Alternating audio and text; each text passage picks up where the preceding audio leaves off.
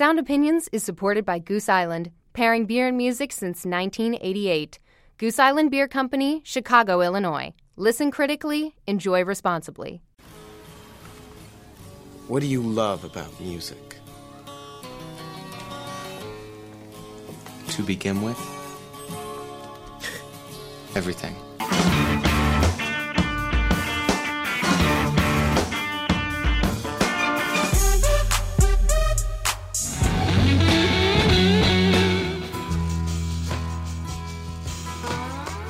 Putting on a great show is the most important thing you can do. One great rock show can change the world.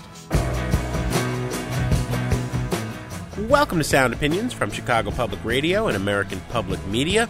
I'm Jim DeRogatis, the pop music critic at the Chicago Sun-Times. And I'm Greg Kotz. I write about rock and roll for the Chicago Tribune. This week on the world's only rock and roll talk show, Jim and I welcome one of America's great live bands, the Hold Steady. Plus, we'll review the much-anticipated new albums from Bruce Springsteen and Andrew Bird. You're listening to Sound Opinions, and now it's time to welcome our newest affiliate. That would be KSUT, which serves southwestern Colorado, Durango, Colorado, to be specific, Jim. A fine radio station. And normally, when we welcome one of our newest affiliates, we like to play a piece of music from that area, but we also periodically like to check in with one of the local record stores to see how one of those mom and pops is doing in this brave new world of the music industry. Yeah, what's going on in the southwestern corner of Colorado? They reach part of New Mexico. We wanted to find out. So we're going to talk to Robert Stapleton, the owner of Southwest Sound in Durango, Colorado, record store there. Where exactly, Robert, are you in relation to Ignacio, which is where KSUT is? We're probably about 15, 20 minutes north of there. All in right. the Four Corners area. How long have you owned the store, Robert? I've owned this store for 6 years, and before that I worked for Tower Records. Yes, the late, great Tower Records. And then you moved to Durango to open Southwest Sound? Well, I got laid off, which happens to a lot of us. My brother-in-law lived here for quite a while, and he called me up right after I got laid off and told me that the store was for sale, and it's something I've loved to do. It just all fell into place. Robert, I'm quickly gleaning that you are a man after our own hearts. The experience of seeing one of the great or the best record chain in America go under did not discourage you still from entering the business of selling music. I've been told by many people, including Jay Leno at a live show, what the heck are you doing? Yeah. But it's something I love. I get to learn more about music. One of the things that I found out about Durango before I came here is it was quite a big bluegrass town. And coming from Boston, I knew absolutely nothing about that, and it scared the bejeebies out of me. So I've learned practically everything from my customers, and it's a great experience. Well, two key questions, Robert. A, how's business in this climate where record stores are closing in record numbers? And B, what's really selling for you guys? Business has been really slow, but I don't think it really has to do with it being a record store. It's more just the economy and the climate right now. You can't eat a CD or put it in your gas tank yet. So we're kind of third or fourth on the list sometimes, but the community is very supportive. But right now, my biggest seller has been the Bon Iver CD, the last one. Yeah, we just talked about that a week or two ago. I don't want to judge any of the music. It's all good as far as I'm concerned, as long as people buy it. But it's not my taste. What about local bands? What do you like in your neck of the woods? Well, it's a very eclectic town as far as music goes. We've got a lot of bluegrass, a lot of rock, a lot of country rock, a lot of singer-songwriter stuff. We even have a grindcore band. Excellent. But some of my favorite stuff is CD Gigi Love is a female singer-songwriter. Mm-hmm. Another one's the Brown Brothers. I don't think they're actually together anymore, but reminded me a lot of like a Ryan Adams kind of sound. There's another band called In a Day. A bunch of local guys. Kind of sound like Rush meets Coldplay. All right. That's intriguing. Yeah. Rush meets Coldplay. This is I Gotta Hear. Let's listen to a song from In a Day.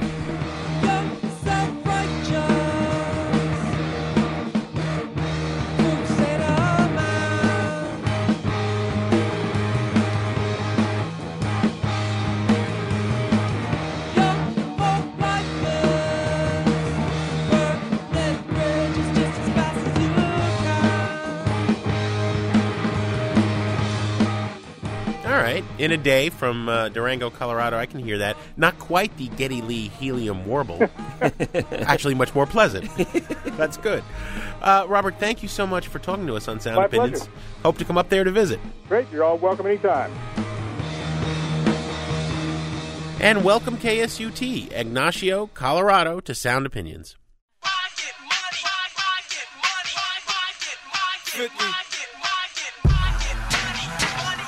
I get it. I get it. Yeah. That's 50 Cent with a song called I Get Money, in which he declares, I run New York. And Jim, if things go the way they might in 2009, 50 Cent will be running a whole lot more. He's already running an apparel line. He's dishing out video games. He's got a vitamin water deal in the works. This man only needs to own his own record company, and that may happen in 2009. He has that option. His old record deal ran out. He has sold tens of millions of records, but now he's a free agent along with a host of other major artists, including Metallica, Pearl Jam, Beck, Ryan Adams. We just had Radiohead on the show, a reprise of their 2006 interview in which they talked about the potential new future of the record business, the potential new future of Radiohead, going label-free, putting out a record on their own through their website. They, in fact, did that in 2007 with In Rainbows, and were hugely successful doing it. We've seen these crossroads several times in the last couple of years, Greg, where huge mega bands like U2 and REM have come up to renew their deal. And people have said, look, you've established yourself as a brand. Why do you need a major label to put out your records? And yet they've re-upped. Is that going to happen now with Metallica, with 50 Cent, with Pearl Jam? Why does Pearl Jam need a record label at this point? Well, they don't really, but what may be tempting to them is what Madonna and U2 and Jay-Z have done, those 360 deals with an entity like Live Nation, where it's not just a record label anymore, but it's in charge of your merchandising, it's in charge of your internet site, it's in charge of your tour business, and it becomes a full-blown partnership with a large corporation. When you're talking about these multimedia stars, they're talking about multi-platforms. It's more than just about music. It'll be interesting to see if Metallica and 50 Cent go that same route. But is Pearl Jam really interested in that sort of thing? Haven't they always talked about it's all about us and the fans, man, and this right. website? Floating their bootleg concerts for free on their own website, that sort of thing.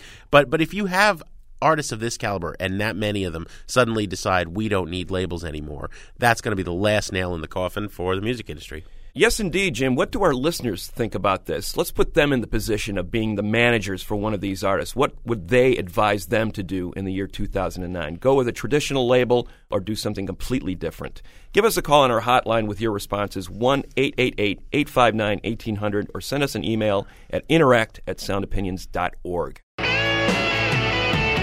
It started when we were dancing. It got heavy when we got to the bathroom. We didn't go back to her place. We went to some place where she can't sit. She said, I know I look tired, but everything's fried here in Memphis. That is a track from Stay Positive, the latest album from one of the best bands working in America today, The Hold Steady, originally out of Minneapolis, now based in New York. I think a lot of people may have heard of this band more as a live act than anything else, Jim. Meat and potatoes, guitar-based rock and roll. And it's one of those cases where you see this band playing to bigger and bigger audiences every year. Yeah, absolutely, Greg. Now, we got them in a much more intimate setting when they came by the Jim and Kay Mabie studio, stripped-down acoustic mode, which I think is a whole new perspective. Craig Finn on vocals, Tad Kubler playing guitar, and Franz Nicolai on the accordion came by for a performance and a chat. In Texas, sequestered in Memphis. We're here in the Jim and Kay Mabie studio with 3/5 of the Hold Steady. Craig Finn, Tad Kubler, Franz Nicolai. Welcome, gentlemen. Thanks for having us. Hi there. Good to be here. Absolutely. One of the great bands in America, very prolific. Have put out 4 albums since 2004, the latest being Stay Positive. Originally out of Minneapolis, now based in Brooklyn. I guess the place to start maybe the transformation from Lifter Puller, the band you started in Minneapolis, which was an indie rock band, for lack of a better term, and pavement-esque, a little bit edgy, some angular edges in there, to the band that the Hold Steady has become. Not the same band by any stretch of the imagination. No, I think I moved to New York, and Ted came a little bit later. So there was 2 years where we were playing no music. And I think that what happened during those 2 years is I really started paying more attention to the classic rock part of my record collection. And, trying to keep up with indie bands became less fun for me, and putting on Exile on Main Street every night was somewhat better. So I think that you always want to play music that you won't want to hear yourself, and that's, I guess, the underlying reason that the Hold Steady kind of just had more of a simple, straightforward rock sound. And moving to Brooklyn had to be daunting. I mean, you guys don't know people there. You're going to start this new band. You're going to start at the bottom again. Yeah, I mean, the thing is, we started with so little ambition that we really thought, let's just get together. Tad had moved to town. I said, it's so hard to get together with people in New York. I thought, let's get together. Let's put a Tuesday night. We're going to play music, and then we'll have a standing date to drink beer together. And that's really how it started. And we didn't even know if we were going to play a show. And when we finally played a show, then all of a sudden the ball started rolling. And in New York, things can happen really quickly. Craig, weren't you even talking about you were not even thinking about playing music when you moved to New York? I mean, that wasn't really the ambition to play in a band at that point, right? I mean, no. I mean, when I moved to New York, I thought I was done with music, and I wanted to do some writing or something, maybe comedy. I didn't know quite yet. I knew I didn't want to do anything that had heavy equipment involved, which is the biggest joke, because I mean, our equipment is taking over our practice space. It's taking over the Kings County right now. But now that we've got some crew and stuff, it doesn't seem as awful as it did. People outside of music don't understand what a pain in the neck it is to always be lugging these giant heavy. I mean, Marshall Stack weighs like 200 pounds. Yeah, and the other thing is you don't play music to learn about automotive stuff, but suddenly you've got this van that you bought for $1,000, and you learn everything there is to about an engine. Always needs attention. The biggest thing now too is not just how heavy the gear is, but it's actually, with the amount of touring we're doing, it's keeping everything working. That's a huge chore. You think like, oh, I've got this great amp and this great guitar, and now I'm set. And it's like, when you're flying around the world and being on tour 200 plus days a year, stuff breaks a lot. So that's a drag too. You guys have a reputation as being a great live band. You do it on the big stages. So, we've seen you out in front of tens of thousands of people at festivals like Lollapalooza and Pitchfork here in Chicago. Was it always that way? Was it always a sense of this is going to be a big show? We're going to be able to project and play to the cheap seats, as it were. Was it always this kind of a big sounding band where it was an arena rock band in a club band's clothing? I don't think so. I mean, I think we have a big sound, but I think, when we first started, our goal was really to have as good of a time on stage as possible and hope it was contagious. But as we grew and got to these bigger clubs and bigger stages, it became a very conscious effort to sort of try to project to, that's the challenge you face, that not everyone can see real close or see that you're smiling, see what beer you're drinking. But you have to, convince those people in the back too that this is what's happening. That's where they should focus their attention. And as a lead guitarist too, you always kind of get up on stage thinking you're playing for 200,000 people. And that's kind of how you get you get your game face on. And you're like, all right, I'm going to go up there, and this is going to be Madison Square Garden every night, even though there's 20 people at a bar somewhere. But you come out of the indie rock scene like you guys did in the 90s, and that wasn't the cool thing to do. You didn't want to play arena rock. You wanted to be cooler than the audience in some ways, and it wasn't about projecting. I think that one of the things that happened in the years between Lifter Puller and the Hold Steady is sort of a rejection of that kind of elitism, or by us, or by myself, and at least, not really caring about obscure 7-inches, but really saying there should be someone who only buys the records at Walmart that can get into this, and I hope they do. Well, let's get a song. You guys are sitting here now. Now we're talking about this big sound on stage, but today it's just accordion and acoustic guitar and Craig on vocals, right? We can make you know what I said about heavy stuff, which is how you have to play in the apartment in Brooklyn. We took a cab here. Yeah, excellent. We're gonna do magazines. 1, 2, 3, 4.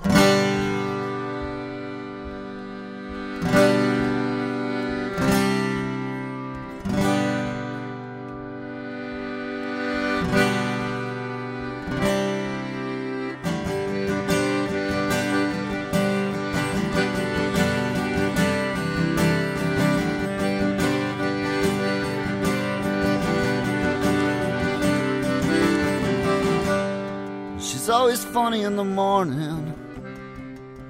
She isn't always funny in the night.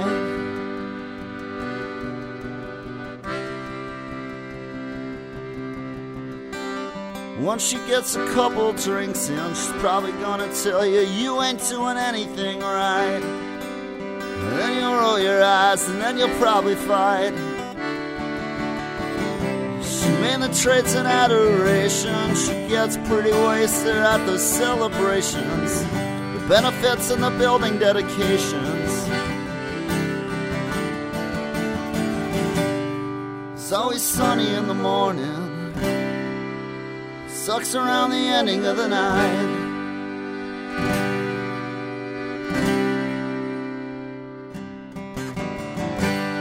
And when she storms out of the restaurant, I think you're supposed to chase her to the lights.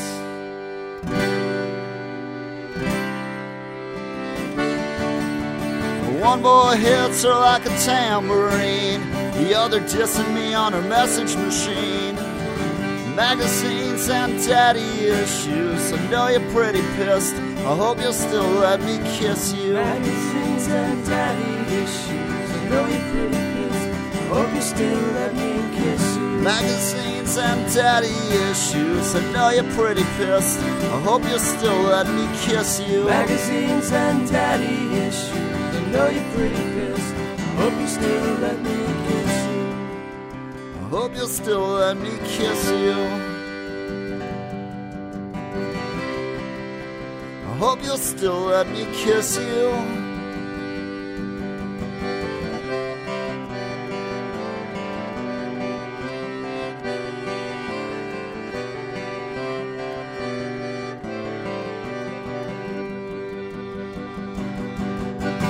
One boy calls and the other texts. She's got boys on board and boys on deck.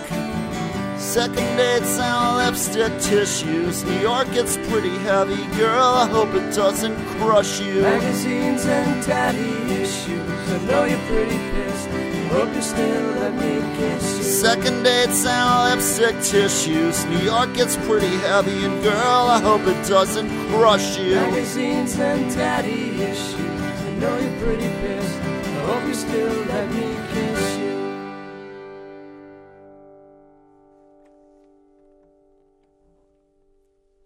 Great stuff. Guitar Rings on. Magazines by the Hold Steady on Sound Opinions from Chicago Public Radio and American Public Media. I'm Jim DeRogatis. He's Greg Kot. This is fun, guys. Thank you again for coming in here. Oh, thanks for having us. That sounded great. Craig, what was the impetus of that song? What were you and what was her name? She'll never hear this. Just someone who, sometimes the way men and women argue differently, there's some people who want to get it done before they go to sleep, and someone else who thinks if we can go to sleep, it won't be an argument tomorrow morning, especially if alcohol's involved. That's all I'm going to say about that one.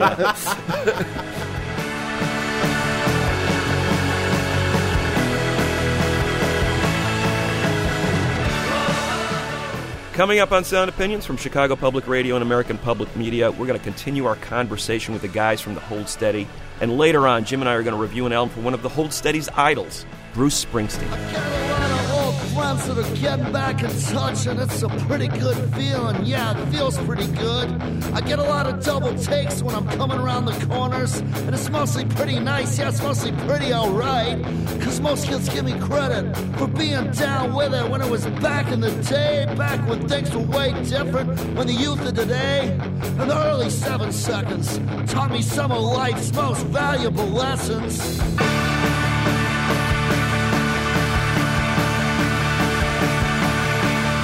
There's gonna come a time when the scene will seem less sunny. It'll probably get druggy and the kids will seem too skinny. There's gonna come a time when she's gonna have to go with whoever's gonna get her the highest. There's gonna come a time when the true scene leaders will forget where they differ and get big picture, cause the kids at the shows, they'll have kids of their own.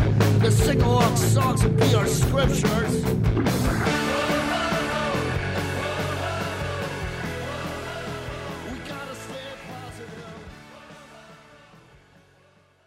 Sound Opinions is supported by Goose Island, the brewers of Next Coast IPA, 312 Urban Wheat Ale, and Bourbon County Stout. Pairing beer and music since 1988, they believe it's always best to listen critically and enjoy responsibly. Goose Island Beer Company, Chicago, Illinois. She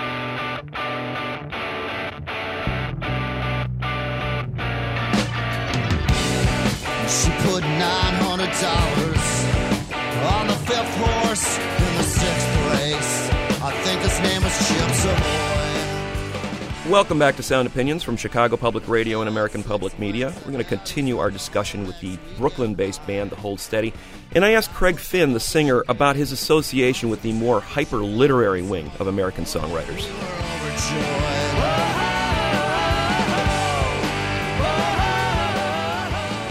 Speaking of lyrics and the content of the songs, people, dig into you guys for a number of reasons. But Craig, you keep getting saddled with this idea. He's a literary songwriter who drops a lot of literary allusions into his songs. And how do you feel working in that tradition? I mean, that has also been a tag applied to the Lou Reeds and the Nick Caves of the world. Springsteen, obviously. Do you feel that accurately describes what you're trying to do in the lyrics? Well, I mean, it's kind of what I said before. You kind of want to make music or write lyrics that you'd like to hear. And I mean, these people that you're mentioning, Lou Reed, Nick Cave, and Bruce Springsteen, Bob Dylan, those are my favorite lyricists. So it's kind of comes down from what you like to listen to, but. It also, I do read a lot, and that definitely influences how I think. I think as a writer, as important as writing is, reading is a huge part of it also, and just sort of, understanding what came before. And I think what's interesting to me is, I've had these discussions with college professors about Dylan, and they were always talking about the words. And I said, the words are great, but it's the music that nails you first. I mean, it's got to be the music. And when you're thinking about these words, I mean, obviously there's words that scan pretty well on the page, but they don't work as music. And how do you think about that when you're composing? Yeah, well, I mean, I think it's like you have to find the right meter, and so. Yeah, and you're absolutely right. The Dylan obviously is a brilliant lyricist, but the songs that America, the world remembers, are the ones that kind of have the best melodies and the most memorable choruses, etc. So it's finding not just the right thing to say, but the right way to say it in terms of the music. How does that work with the band? I mean, Ted and Franz, how does that work when?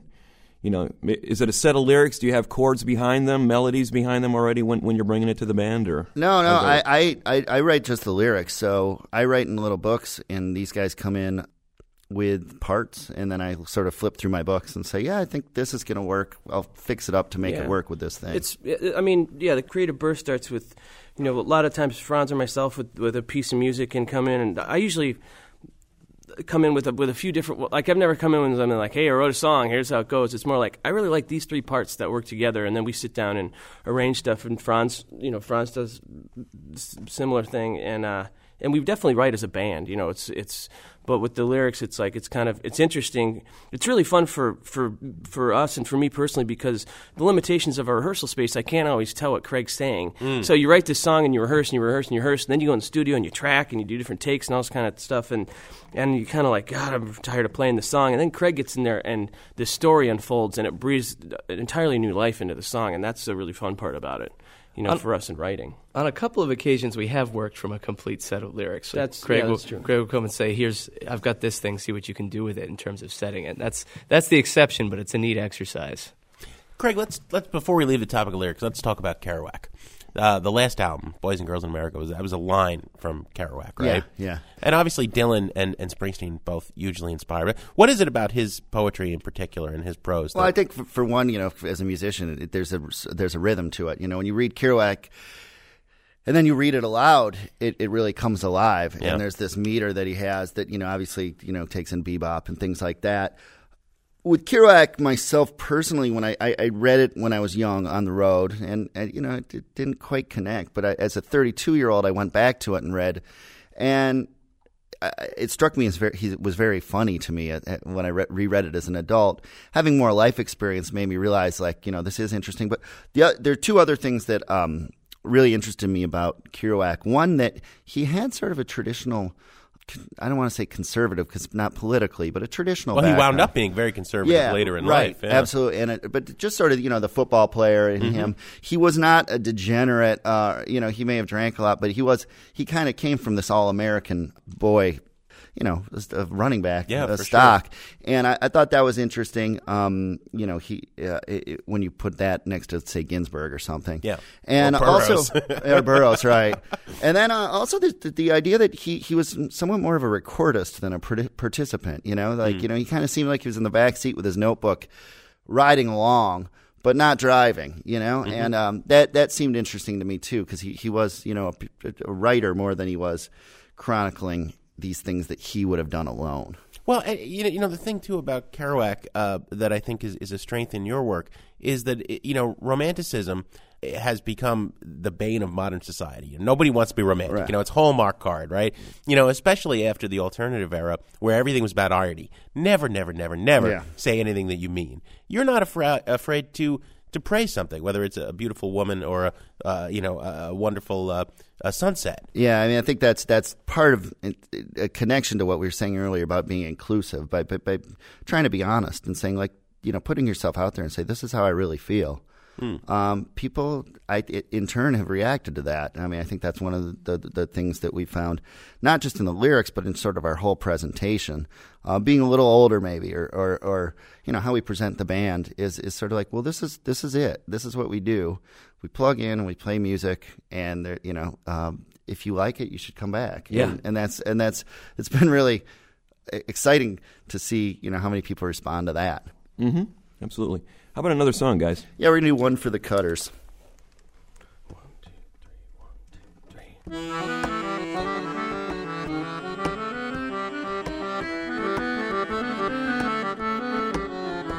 3. When there weren't any parties, she'd park by the quarry, walk into the woods until she came to a clearing where townies would gather and drink until blackout, smoke cigs till they're sick, pack bowls and then pass out.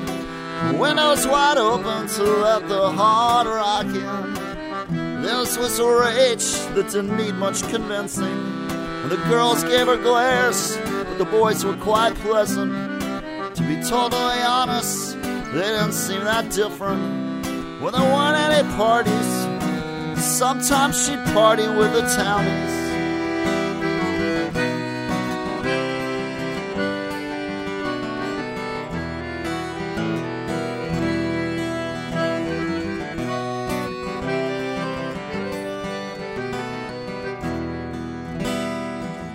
After the parties, out on the parkways, it was always arousing the way they'd rev up their engines. It was hard to describe, so she kept it a secret. The girls that she lived with, they knew nothing about it. And the night with the fight and that butterfly knife was the first night she talked to that townie she liked. She gave him a ride to some kid's house in Cleveland. He stayed there for 2 weeks, but the cops finally found him. He didn't seem that different, except for the blood on his jacket. He didn't seem that different, except for maybe his haircut. He didn't seem that different.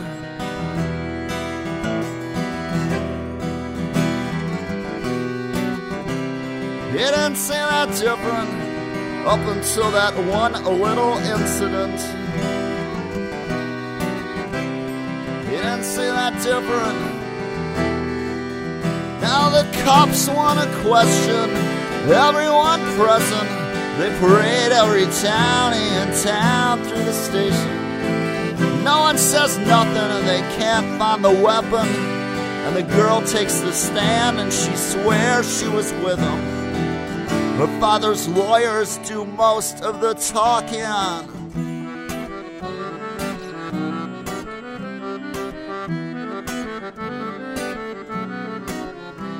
She's sick of the questions. She's sick of the concepts of justice and fairness. And who the hell cares who gets caught in the middle? She smokes and she ponders this riddle.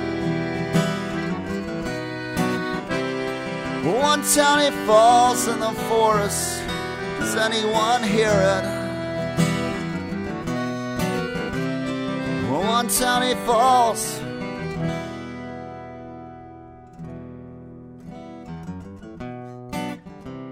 One tiny falls in the forest. Does anyone notice?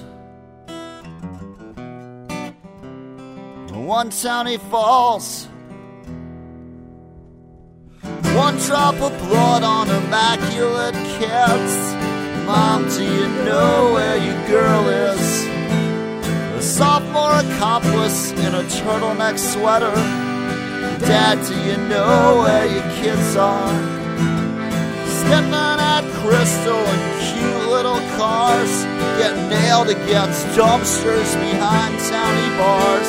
It's a cute little town, boutiques and cafes. Her friends seem really nice, she was getting good grades. But when she came back for Christmas, she just seemed different and distant.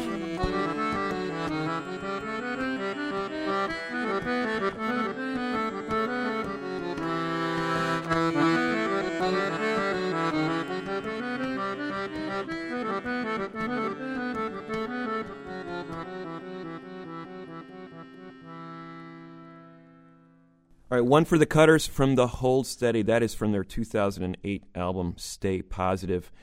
We were joking earlier with Franz and the band about the accordion, and, you know, it's interesting about this record, prominently featured not only that, but the keyboards being a part of, there's, I think, harpsichord on that track on the record, if I'm not mistaken. So you guys sort of expanded the palette a little bit on this record. Was that something that you focused on?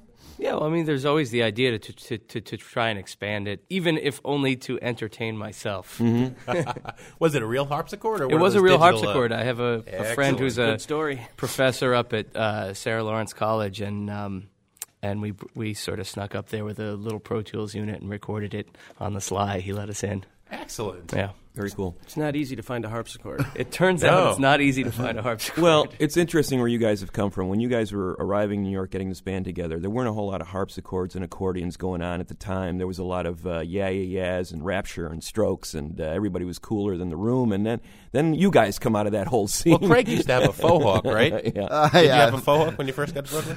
Well, I was sleeveless for a whole year. That's about as close as you got to being cool. Then, right? How was that? You know, everybody talked about what New York was like. What was it like for you guys as the band was forming? Well, when we were starting, I mean, you know, there was just the realization that no one's kind of doing this straight rock and roll thing, and you know, you don't want to say it's almost like you taking a contrarian stance, or you know, short selling the market. It's like, hey, no one's doing this, so by nature of this, it might be cooler than what's going on right now. 2 years from now, it might be a good place to be. So, you know, and at the same time, I think what we try to do is something that's somewhat timeless. And so I don't think that, you know, I think we're kind of guarded against recession or whatever going in and out. You know, being in a dance punk band in 2002 was probably a pretty great thing, but by 2005, you know, it's hard to get, you know, the Mercury Lounge full of that. Right. And Tad, we've talked about this before, but you know, there wasn't a lot of love going around at the time for Thin Lizzy chords, and you know, AC/DC's always perennial. Ted Leo's been doing it, and he's awesome at it. But you know, as we've all said before, because trends don't really dictate what we do in terms of musically or really anything like that. It's something that as long as we continue to have fun doing this, we're always going to be able to do it. Mm-hmm. And that's a nice part about it. I think right as we started the band, I saw the Drive-By Truckers, who we ended up touring with this year, and there was a realization people can't take it away from them. That's just how they are, you know? So it's like, you know, you can't dress it up in another suit. You can't take their photo in another way. That's what you see is what you get. And there's a real power in that. There's a real power in that. And I think we were talking about this earlier as well. You and the Drive-By Truckers are bands that actually look like they're really enjoying themselves on stage. People are smiling up there, which is infectious. People love to see that. And then you realize, why do they love to see that? Because they see it so rarely, and then you wonder why's that? You know, You know, I have to make a confession. I mean, you know, Greg is a huge fan of you guys, and as a result, I was skeptical to begin with, right? Because you know, I mean, I have to disagree with him. Yeah. Also, I have this Springsteen problem. I've heard the Springsteen show about a year ago. I grew up in Jersey. It's just it ain't. It's like I got this. So I was dubious for a long time. Started to come around a little bit more with the last record, but then really I finally connected with you guys live and saw you at Pitchfork, and it blew my mind. And it was that joy and that energy and enthusiasm that came and said, I've just been being a jerk, But there is that exuberance. So it's not just Cott blathering on. It is this exuberance live that anyone who's skeptical, I think you have the power to win over. I mean, that's just really kind of trying to funnel like the joy that rock and roll has given. I think all of us. That's certainly the best job any of us have had. But even beneath that, just the sort of hope and excitement that rock and roll has brought at different points in my life. From seeing the Replacements in the 7th Street Entry growing up and being fortunate to see some of those real cool Minneapolis bands growing up and the excitement. But even say that Trucker show I saw at Bowery Ballroom in like roughly 2003, that was like, oh my God, I think this is really, it's giving me the tingles, where you say the chills, where you say I can't believe this is happening to me, even after going to 400 shows in my life. Right. Which is why we all go out every night. I mean, people ask Greg and I, how do you work it up to go out to review Britney Spears? And it's like, nobody wants to go out and have a bad time. You want to go out and be blown away, even by Britney Spears, as unlikely as that might be. Have you? I believe that it's possible. It could be possible. It could be. Not necessarily in the best way. But have you guys heard from, there's songs like where you'll reference 4 tracks on Houses of the Holy by Led Zeppelin and stuff, and you've had these Springsteen nods and been compared to so many of your heroes. Have you had the experience of having any of those people say, I'm a Hold Steady fan? Well, Springsteen, we got to meet, and that was really cool.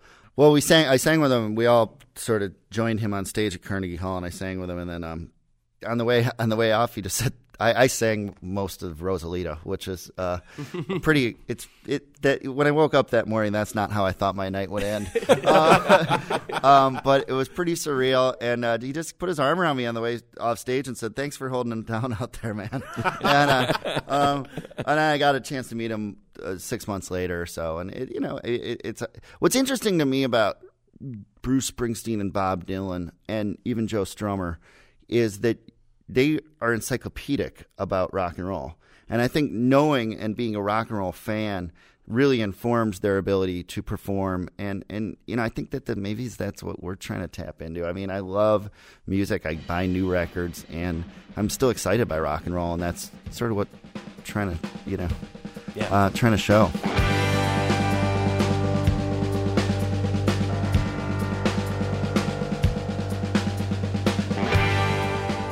We want to thank Craig Finn, Tad Kubler, friends, Nikolai, for coming in. Great to have you guys here. Thank you. Thanks for having us.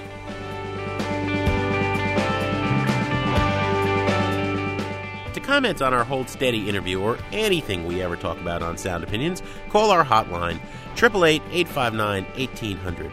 Greg and I will be back in a minute on Sound Opinions from Chicago Public Radio and American Public Media with reviews of the latest from Bruce Springsteen and Andrew Bird. So we sailed off on some separate trips. She got pinned down at the party pit. I went away to school that fall. She stuck around with all those stick pin dolls. Sped through the scene until the engine stopped. Some suburban shopping mall. Sailed away on such separate trips, and she got pinned down at the party pit. Such separate trips, and she got pinned down at the party pit. And I came back to start a band, of course. I saw her walking through the crystal court. She made a scene by the revolving doors.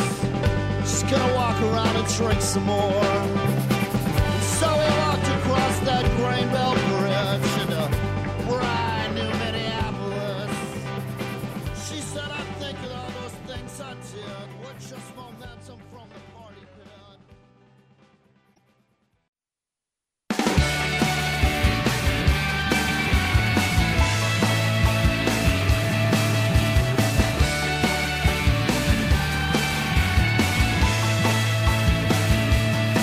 In the room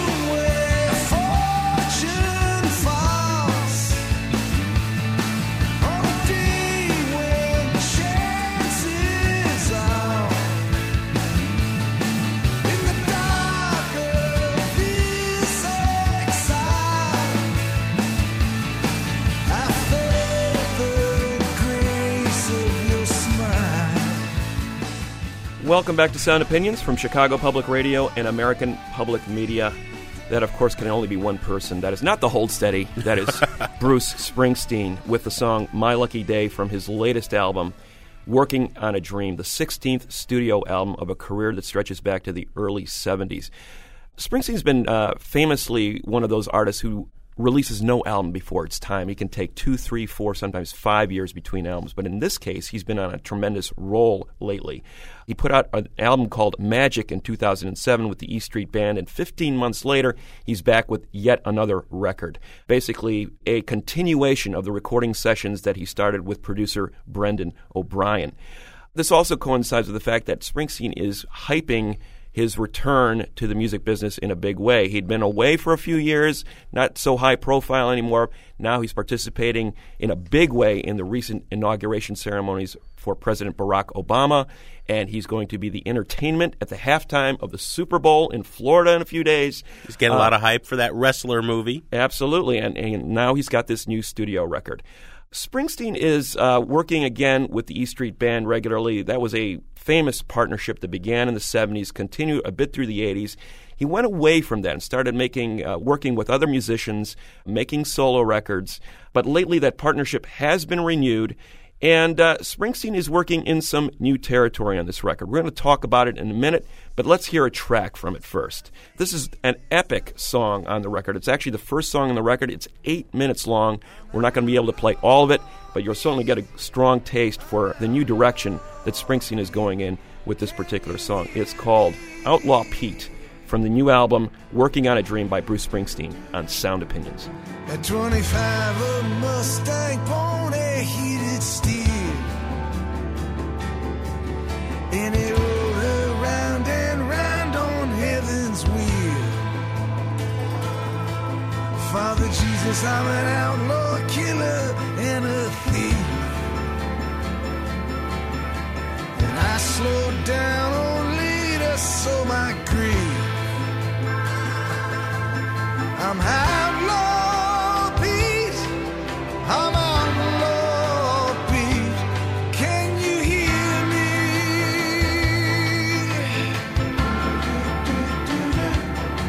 He cut his trail of tears across the countryside, and where he went, women wept and men died.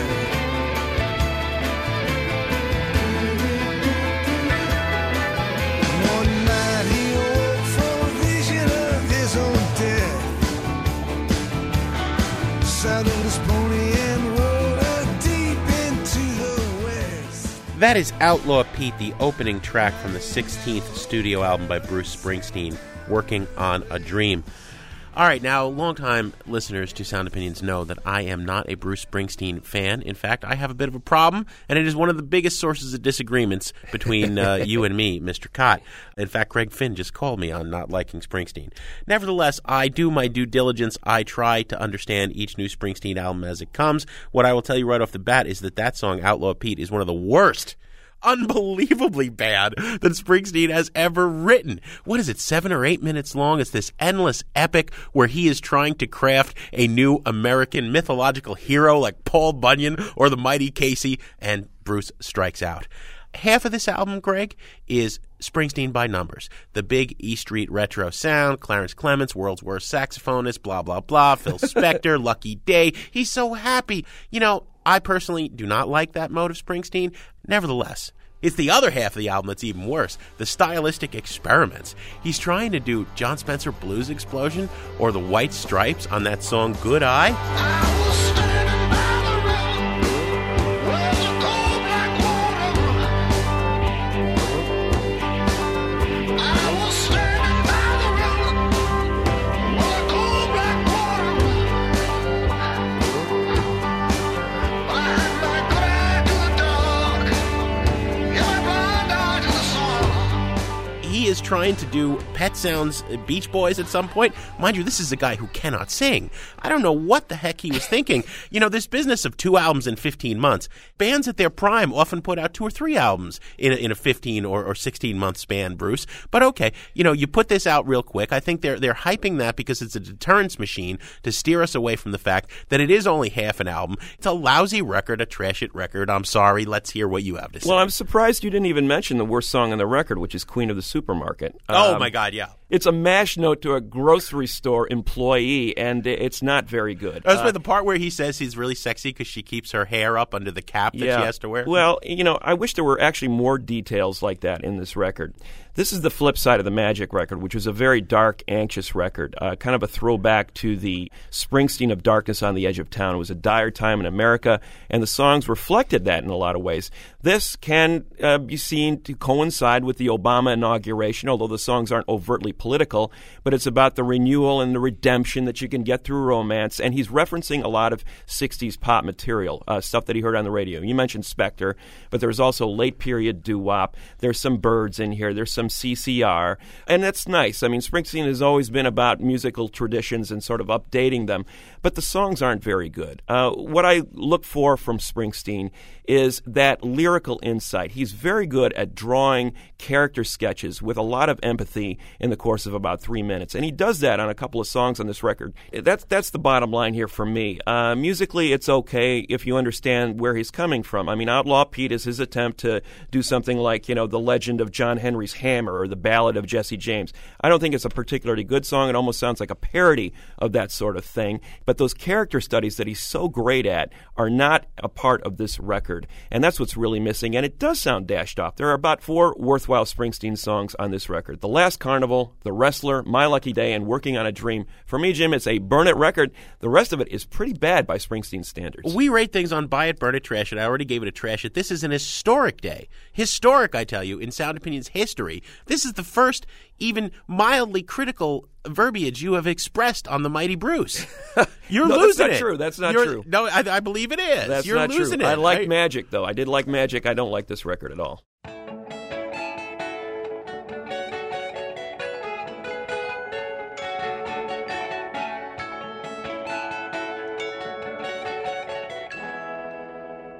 Comes and goes like it fits and dizzy spells like the weather, and it blows like it knows what's going wrong, like it's clever. That is a song called Fits and the Dizzy Spells by Andrew Bird on Sound Opinions from his new album, the 5th studio solo album he's released, Noble Beast. Andrew Bird is a Chicago singer, songwriter, and violin virtuoso, as well as a whistler, non-Barriel, who has been operating in the margins for a long time. Started his career with a band called Bowl of Fire that really did a weird mix of gypsy Eastern European blues and old-time jazz and Brechtian cabaret. It was off-putting, it was strange, it was impressively constructed, and it didn't appeal to a lot of people. But a funny thing has happened to Andrew Bird on the way into the studio to do this new album, Noble Beast. He started selling records. More than 100,000 copies of his last disc, Armchair Apocrypha, sold in 2007. And now there's a lot of hype. There was a fawning New York Times profile of him late last year, gearing up for the release of this record.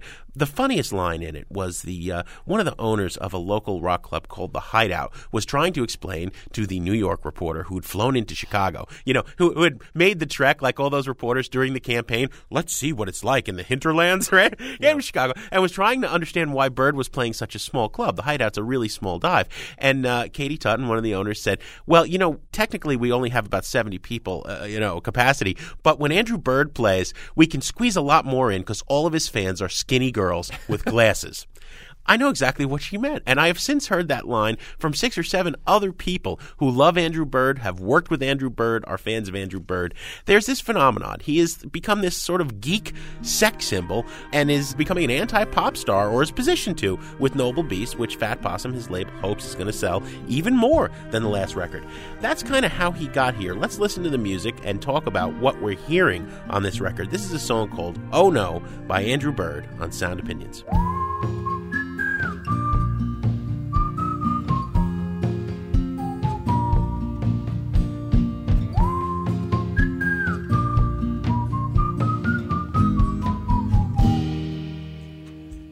toss-off remains of what was stopped and said. All the calcified arithmetists were doing the math.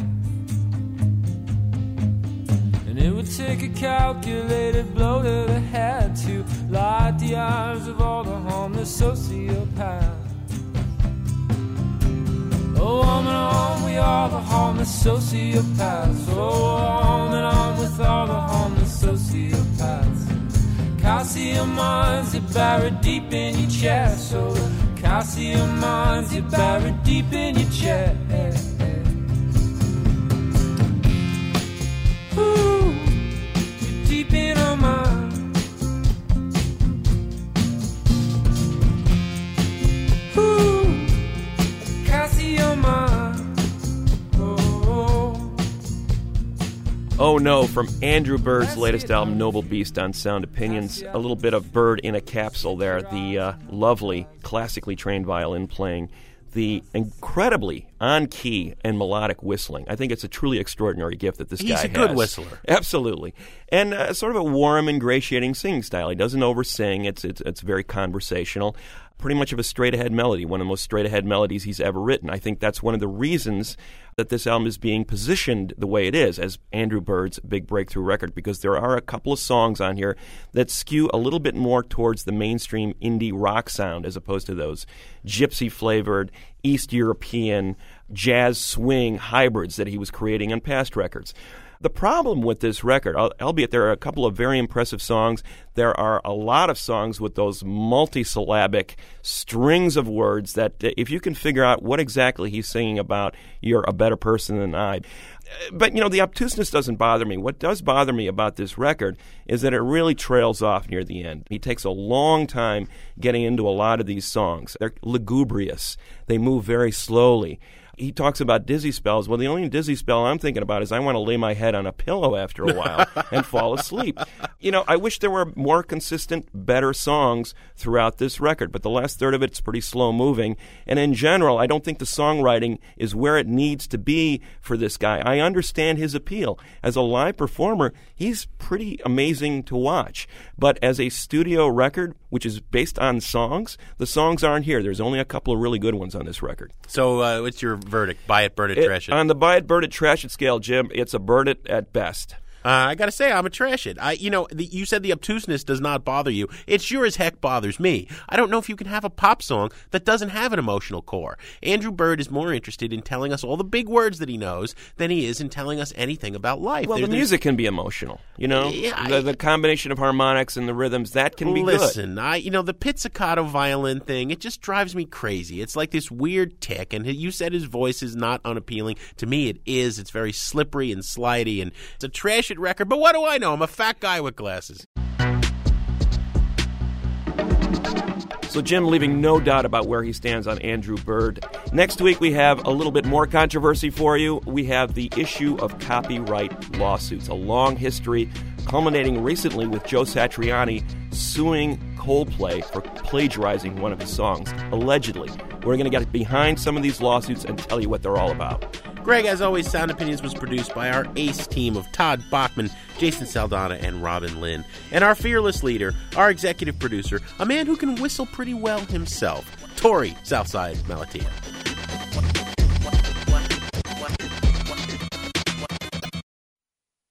On Sound Opinions, everyone's a critic. So give us a call on our hotline, 1-888-859-1800. I'm in the phone booth, it's the one across the hall. If you don't answer, I'll just ring it off the wall. I know he's there, but I just had to call. Don't leave me hanging on the telephone. Don't leave me hanging on the telephone. New messages. Hey guys, this is Dave in New Jersey, calling to commend you on an excellent Buried Treasure show to start the new year. I wanted to especially thank you for not bringing up anything like Kanye West or Lil Wayne or anything that we might hear on hits radio across the country, because I think I speak for much of your audience when I say that we really don't care what you have to say about hits radio acts. And keep up the good work with the Buried Treasure type stuff. Love the show. Thanks. Hi, Jim and Greg. It's Rachel. I'm from Pittsburgh. and I'm calling in about your recent Buried Treasures episode. I just got around to listening to it, and I think you guys are actually trying to bankrupt me because I really love most of the music that you guys played this time, which is kind of a pity because I just don't have that much money. Keep up the good work. It's all amazing. I'm really into this like shoegaze move that you're into. It's exactly up my alley. Thanks so much for all the suggestions. I'm going to have new music to listen to. That's totally exciting. Bye. I'm gonna change, I'm gonna bring out my frustration when you want it to. I'm gonna practice all a winning speech.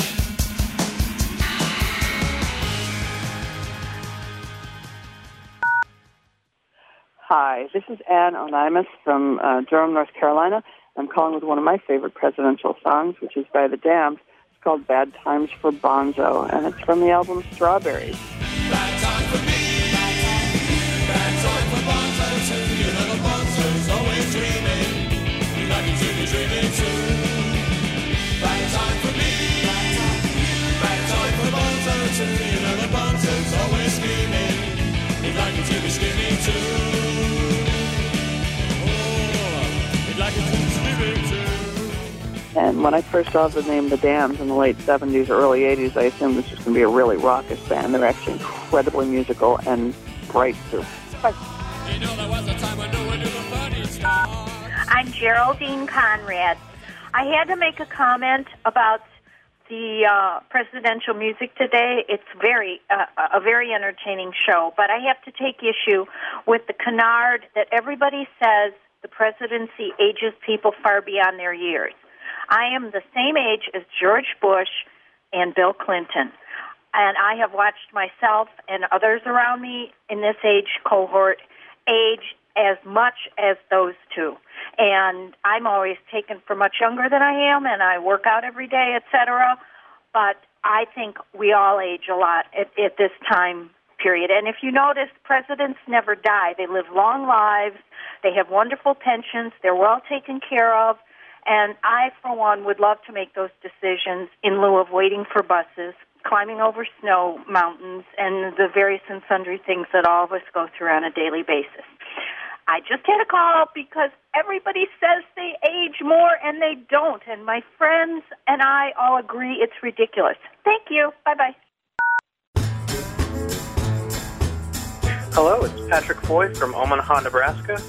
And my nomination for the best presidential song is a song by Billy Bragg and Wilco, but it was written by Woody Guthrie, and it's called Christ for President. Let's have Christ our president. Let us have him for our king. Cast your vote for the carpenter that Chicago Nazarene. Religion has gotten a lot of stick the last 8 years because of President Bush. And that's why it's nice to hear a song like this, because it's just a song about the best parts of Christianity, right? You feed the hungry, you house the homeless, and you stop corruption. And really, that's what it's all about, and that's what it should be all about. And also, let's be honest, it'd be really cool with Jesus for president. That's my nomination. Have a good one. Jesus Christ, our president. No more messages. To give us your opinion on Sound Opinions, call our hotline, 1-888-859-1800. We'll be back next week with Sound Opinions from Chicago Public Radio and American Public Media.